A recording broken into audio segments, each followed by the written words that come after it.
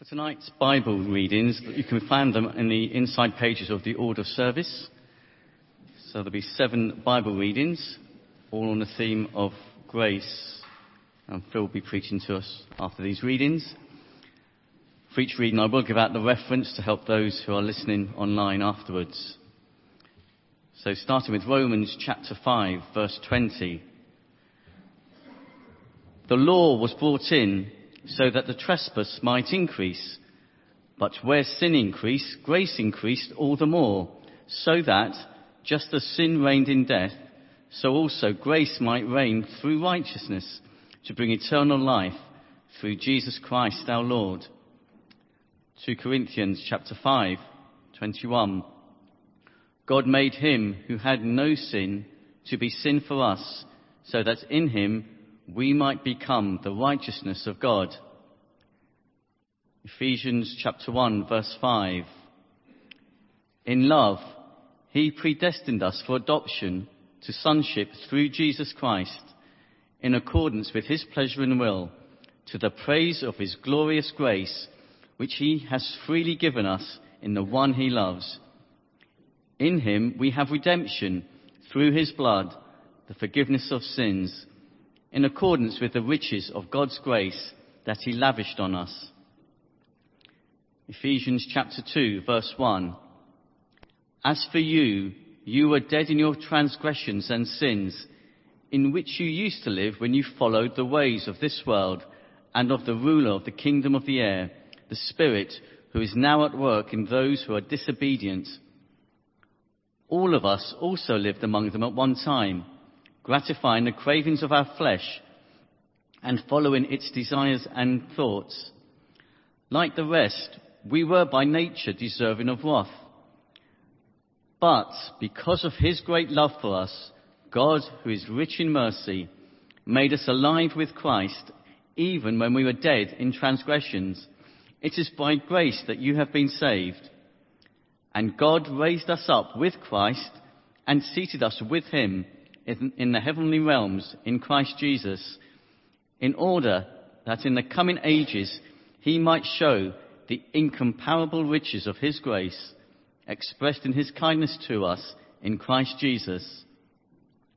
For it is by grace you have been saved through faith, and this is not from yourselves, it is the gift of God, not by works, so that no one can boast.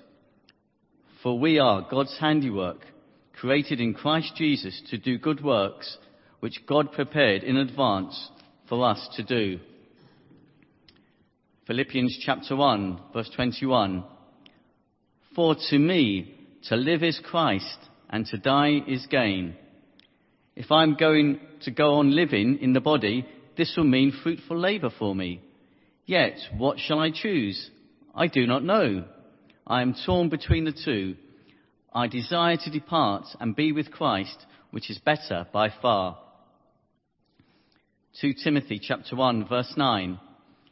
He has saved us and called us to a holy life, not because of anything we have done, but because of his own purpose and grace. This grace was given us in Christ Jesus before the beginning of time, but it has now been revealed through the appearing of our Saviour, Christ Jesus, who has destroyed death and has brought life and immortality to light through the gospel. Titus 2, verse 11. For the grace of God has appeared that offers salvation to all people. It teaches us to say no to ungodliness and worldly pleasures, and to live self-controlled, upright and godly lives in this present age, while we wait for the blessed hope, the appearing of the glory of our great God and Saviour, Jesus Christ, who gave himself for us to redeem us from all wickedness and to purify for himself a people that are his very own, eager to do what is good. Let's pray together. Father, thank you so much. We have this wonderful, fantastic subject of grace alone, to study together tonight. And we pray, Lord, that you would teach our minds and set our hearts on fire for Jesus' sake. Amen. Well, there was a man called Lancelot Andrews, and here he is, rather grumpy-looking individual, I suppose, isn't he? Anyway, he was responsible. He oversaw the production of the Thee and Thou Bible, the King James Version, the authorised version of the Bible in the 17th century. He was Bishop of Chichester, then he became the Bishop of Ely, then he became the Bishop of Winchester. I think it was one after the other rather than all at the same time. And he said of the Reformation, which began with the hammering Martin Luther of his 95 theses or arguments onto the church door in Wittenberg 500 years ago on Tuesday, he said that the Reformers were, and I quote, renovators, not innovators. The Reformers were renovators and not innovators. What the story, the situation was that the medieval church was in a complete and utter mess. And the Reformers were saying, well, let's get back to the Bible and see what the Bible teaches us about the great doctrines of the Christian faith. And it is these doctrines that we're looking at now on these 5 sermons about the Reformation. Well, actually, really, it's 4 doctrines and then one conclusion. And this evening is one of the doctrines, grace alone. And I think it may help just to think about these doctrines, that they're an answer to 5 questions. So, for instance, the first question, how can a person be right with God? Answer, grace alone. And that's what we're looking at tonight. Then the second question is this. So how does this grace come? Answer, Christ alone. And then the third question, how do we find Christ then? Well, it's Scripture alone. And the fourth question is, what is our part? Faith alone. And those are 4 great doctrines of the Reformation, and then one conclusion, which we're looking at next Sunday morning. What's the result? Glory to God alone. And the Reformation is like a stool with 5 legs, or 5 foundational pillars on a building, and we're looking at these 5 together. The crucial word in all those that comes in each one is the word alone, actually. That's what they're saying. Plenty of people talked about grace and Christ and scriptures and faith and of the glory of God. But for the Reformation, the key and fundamental thing is the word alone. And these things, all of the kind of the stuff that was being debated about was often done in Latin. And so the word alone in Latin is sola. So we've got these 5 solas that we're looking at. And it is grace alone that we're looking at today. Now, first main point. The outline's on the back of our order of service. And the first main point is this. Well, I hope it is. Here we are. What's wrong with grace? What's wrong with grace?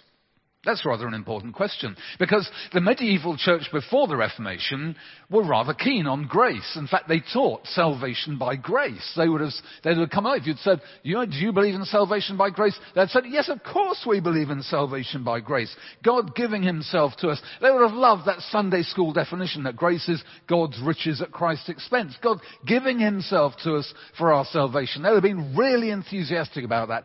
Anyone, any leader of the medieval church. But what the medieval church, taught about grace was seriously and fatally wrong.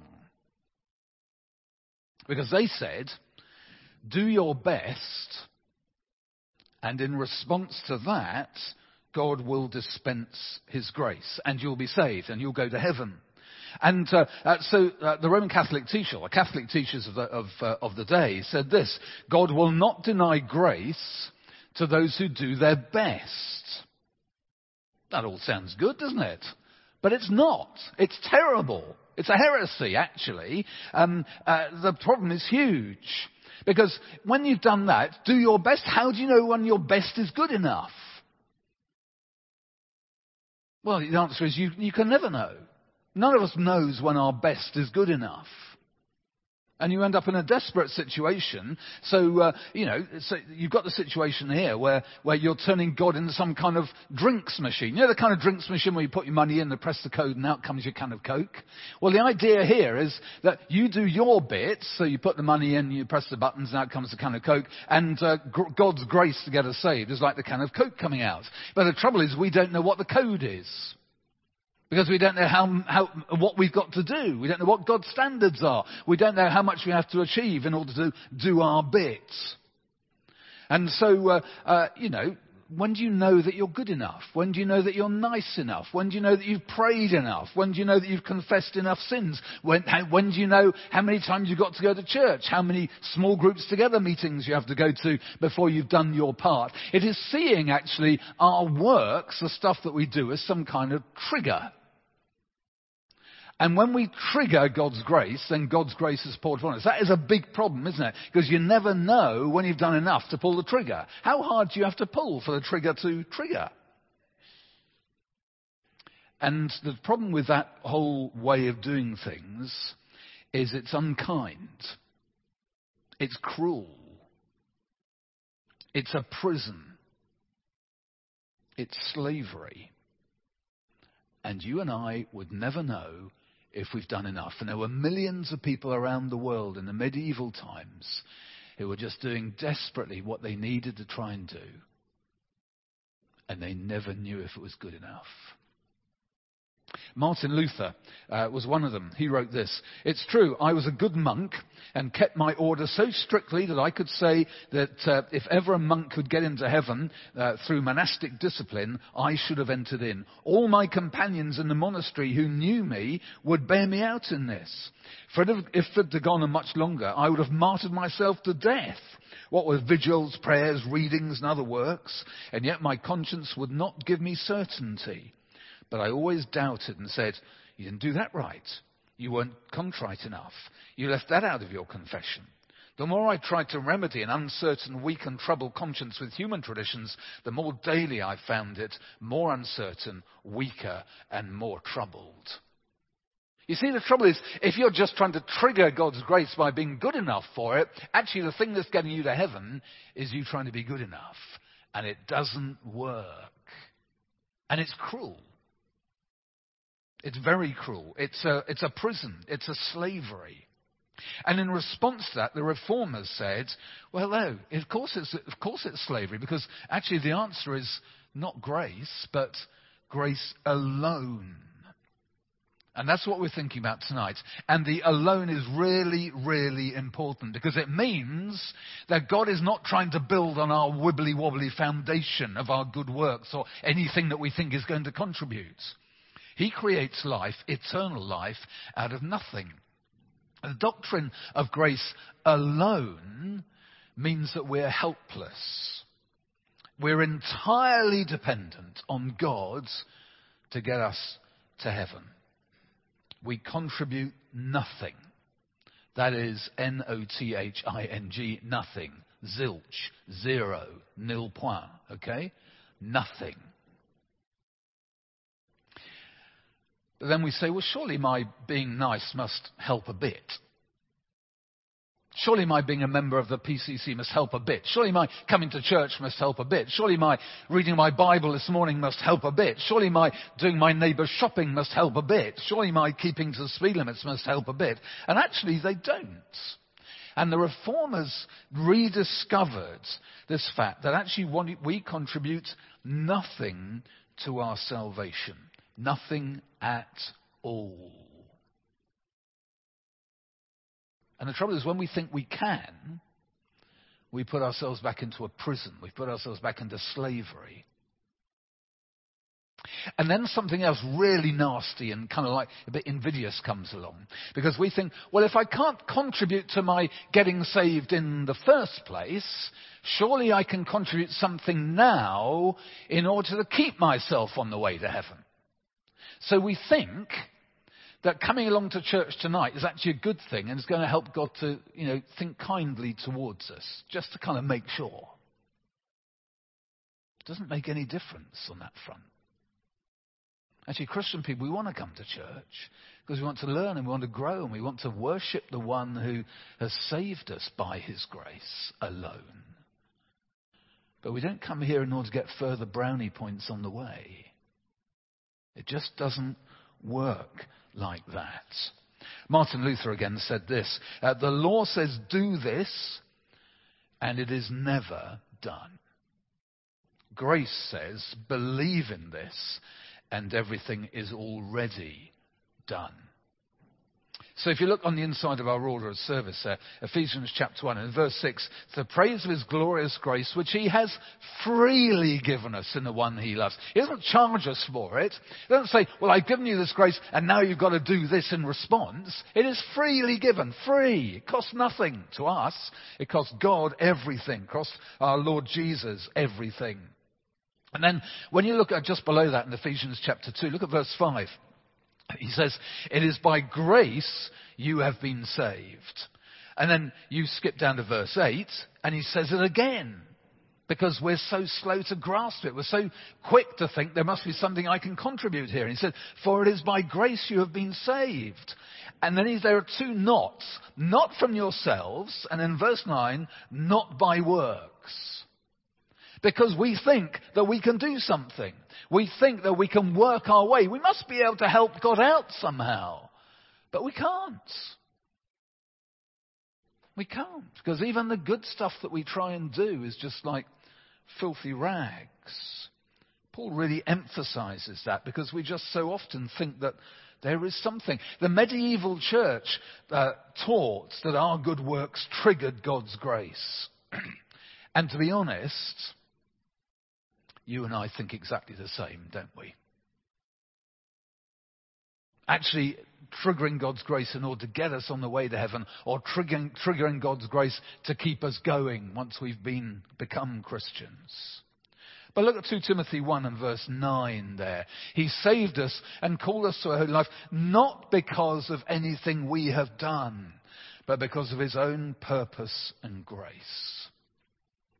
I don't know you, but I find it, I don't know, guys and Kay, if you've been in one of these soft play area type of things where someone ties a rubber band around your, a very sort of big rubber band around your middle, and it's attached back there somewhere, and you have to run as far as you can that way until the rubber band is so taut and so powerful that it yanks you back and you crash back into the soft play thing. Have you been into one of those? No? I remember going to, Matt has, and you survived. It's a cause of all sorts of injury in youth groups and things. But actually, that's just like us and this whole thing about, because we think we can do something. And so we're running away, but this desire for us to think we must be able to do something, we must be able to contribute, the longer we go on, and then suddenly it just drags us back. And what we need to do, this rubber band that's around our waist and is dragging us back to think we must be able to contribute something, we've got to cut it. Once and for all, and understand and see, actually we contribute nothing. It's grace alone. It's grace alone. Third thing to say is this. It's a swap. It's a swap. Now, I love 2 Corinthians 5:21 there. God made him, that's Jesus, who had no sin, to be sin for us, so that in him we might become the righteousness of God. Again, Luther, I'm going to quote him a number of times tonight. And he was writing to a friend. What I'll do is I'll read out what I've got for the first bit, and then it gets a bit kind of Elizabethan English, so I'll then translate that into modern language. Okay, so here's his letter. Therefore, my dear brother, learn Christ and him crucified.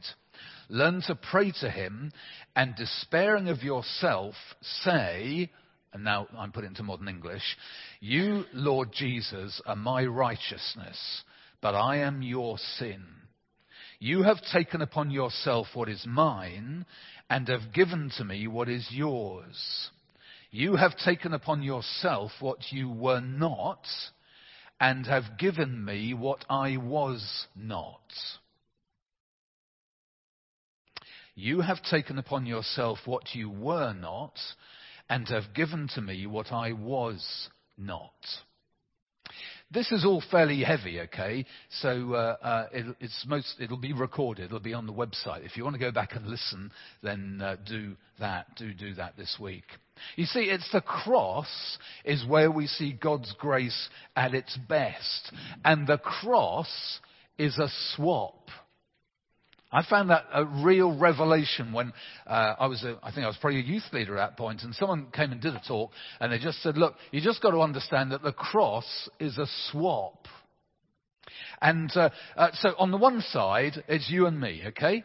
full of sin, full of death, full of damnation. On the other side is Jesus, full of grace, full of life, full of salvation. And at the cross, we swap over. So Jesus becomes full of sin and full of death and full of damnation. Our sin, our death and our damnation. And we become full of Jesus' grace and Jesus' life and Jesus' salvation. It's a swap. We swap over. And that means that we now have a new status. Utterly righteous before God. Yes, our behavior is such that we do still sin. We do still do stuff that we shouldn't be doing, or not do stuff that we should be doing in this life. That is what we're like. One of the Reformers' famous little catchphrases was simul justus et peccator. At the same time, justified and sinners. Sinners because we do things. Because we do things that aren't right in God's eyes. But we have that glorious new status because the cross is a swap. The cross is a place where we see God's grace in all its glory, and it's a swap. But it gets better than that. Even better. And the fourth thing is this. Grace is not a thing, but a person. So it is, Luther and the Reformers said that grace isn't a thing at all. In fact, it's true to say there's no such thing as grace. As in, there's no such thing as grace.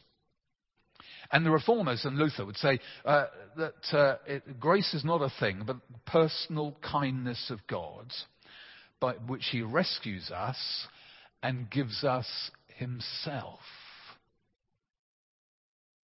There is only Christ who is the blessing of God freely given to us. Well, it's interesting. Luther himself actually tended not to speak about grace awfully much. He preferred to speak of Christ. For Christ is grace. Christ made himself ours so totally that we may plead that what is his is ours. Luther again. Through faith in Christ, Christ's righteousness becomes our righteousness. And all that he has becomes ours. Or rather, he himself becomes ours. Which is why, look at Philippians chapter 1 there. Thinking of heaven, okay? And Paul writes this, for me to live is Christ, to die is gain. And he's got this debate going on in his mind. You know, do I stay here? What's best, about dying or living? And he says, if I'm to go on living in the body, this will mean fruitful labor for me. So what shall I choose? I don't know. I'm torn between the two. I desire to depart and be with Christ, which is better by far. That's his picture of heaven, to be with Christ, which is a glorious and wonderful thing, isn't it? To say, better by far. To say to someone who's recently bereaved, your loved one, if they're Christians, they're gone to a place with Jesus, which is better by far than being here. Better by far. And, excuse me, and that's pretty heavy stuff, pretty deep stuff. But these are great truths which are to be relished and enjoyed, which are to be celebrated, which are to be marveled at together as we meet week by week. So living under grace alone, I'm just going to talk about 3 consequences just briefly here. About living, what it means practically. And just 3 things. The first one is confidence. They may be on a slightly different order on the back of our sheets. First one is confidence, or the assurance that we're saved, that heaven is our destination. And we can only be confident because we haven't done it. And if it was up to us in any way, shape or form, if we had to kind of trigger God's grace, how do you know? You don't know. You can't be sure. But because it's not our work, because it's not anything that we have done, it means we can be sure. Humbly sure. So it's not an arrogant thing, because it's not up to us. We just put our faith in God.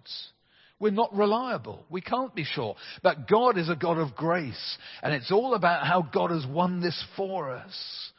So we can be humbly confident. There's never, ever any place in any Christian's life to be an arrogant person. And certainly not arrogant about our salvation. Because we've done nothing. Simply been rescued. And that's a very humbling place to be, isn't it? To be rescued. One of the books I have read about. Actually, talking of books on the Reformation, there's still got some of these actually on the bookstall. I hope that you're really, as we're going through and preaching about some of these things about the Reformation, I really hope you're thinking, actually, I'd like to read a bit more, just so I'm on top of this a bit more. And this one's brilliant. Kirsten Burkett, The Essence of the Reformation, okay? She's a great writer, and I think this is probably the best short. This is a £5, all right? £5. Actually, I've had a reading week this week, and one of the books I read on, I think it was Friday morning, I picked up on Thursday night, read it Friday morning, Sing. It's a really great book. So I went down to Books Live and I bought all of them. Okay? The 17 copies. I got them. And they're here. And it's a £5 because there's a misprint on the back. All right? So this is a great book about singing. So if you ever sing, well, that's all of us then, isn't it? Fantastic, but we've got to know about how to sing, how important it is for us to sing. If you're a musician, Matt and the band and so on, guys, you've got to have this. I'll give you one if you haven't got any money on you, okay? This is a great book. But actually, we're thinking about the Reformation tonight, so go and buy the Kristen Burkett one. £5 each, okay? Got a tenner? Get them both. Take them home. Anyway, Kristen Burkett, that's the lady who wrote this book, wrote this in the book. God did all that was necessary for salvation. There was no bargaining, for God was prepared to do it all. He did not merely make it possible to enter heaven, conditional on certainly holy activities during life. He brought people into heaven so they could be confident they were there now while still alive. God was wholly devoted to the interests of his people, as demonstrated by his willingness to provide free salvation, although it was so costly to himself. Now that means we can be confident. It also means, second, we can be joyful. Not just can be joyful, we should be joyful. William Tyndale, okay, he's the bloke who translated the Bible into English the first time round. For his troubles over in Belgium, they caught up with him, they strangled him, and then they burnt him at the stake. Okay? But this is what he wrote about being a Christian. Mercy, glad and joyful tidings that maketh a man's heart glad and maketh him sing, dance and leap for joy. As Christian people, we should be joyful people. Surely Christians should be characteristically joyful people. Let's not all be somber and terribly. We should have fun because we're Christians, shouldn't we? We should be people who smile a lot, who enjoy being in each other's company, who enjoy being here at church, who celebrate week by week because of the wonderful grace of God. And just looking at the back of church there, look up when you walk down to the back. That's absolutely brilliant. It says, Jesus, light of the world. That's our Jesus in our dark world. We have stuff to celebrate and to be joyful about. We should revel in God's grace and be joyful when we meet together, be joyful and sing our hearts out actually when we're together. And why not sing your hearts out as a family when you're at home? That's one of the things that this book Sing talks about, okay? Singing your hearts out with your family when you're at home. And then the final thing, and with this I'll finish, freedom. Look at Titus chapter 2 there. And we read about grace of God. And it teaches us to willingly want to live for him. So it says there, look at the beginning of verse 12, for instance. This is talking about the grace of God that has appeared in Jesus, offers salvation to all people. It teaches us to say no to ungodly and worldly passions, not because saying no to them is going to, give us brownie points and help us on the way to heaven, but just simply because we want to. Because we've been saved by grace. We've been given this wonderful gift. And so he says here, it teaches us to say so of course we want to say no to ungodliness. Why wouldn't we? And worldly passions. We don't want to be involved in any worldly passion, do we? Because of the grace of God in bringing us salvation. And it says that we want to live self-controlled, upright and godly lives in this present age. Of course we do. Not that it's going to earn our way to heaven or contribute or help God out in any way, but just simply because we love him. Because of all the wonderful, wonderful stuff that he's done for us in Jesus dying for us and bringing us salvation. We delight to do good. There is not an ounce of coercion. Not an ounce of you really ought to be doing this. No, we delight to. We want to. It's what it's about. That's reveling in God's grace. Because of God's grace, I want to do good to others. I want to help. And I really want to become more like the one who gave himself for me, who swapped himself for me, so that I may go to heaven when I die. So I really want to live for him. I really want to serve him. I really want others to live for him and to serve him too. It doesn't add an ounce, not a gram, to any reason why God should accept me. But I just want to follow him and live for him now because of all that he's done for me. It's a freedom. It's a wonderful freedom. And don't you see, that's the complete opposite of the slavery and the prison that was there in the medieval church, which saw grace, our works, as a trigger to God's grace. Let's pray together. I'm going to lead us in a prayer, and then Gillian's going to lead us in our further prayers. Father, thank you so much for this wonderful, stupendous grace that you have given us. Grace alone. Father, thank you that in grace alone it means that there's nothing we contribute. And we just revel, Father, in this extraordinary love and gift of grace that you have given us. Forgive us where we think, I can just help you out a bit. And how daft is that? But Lord, we often do that.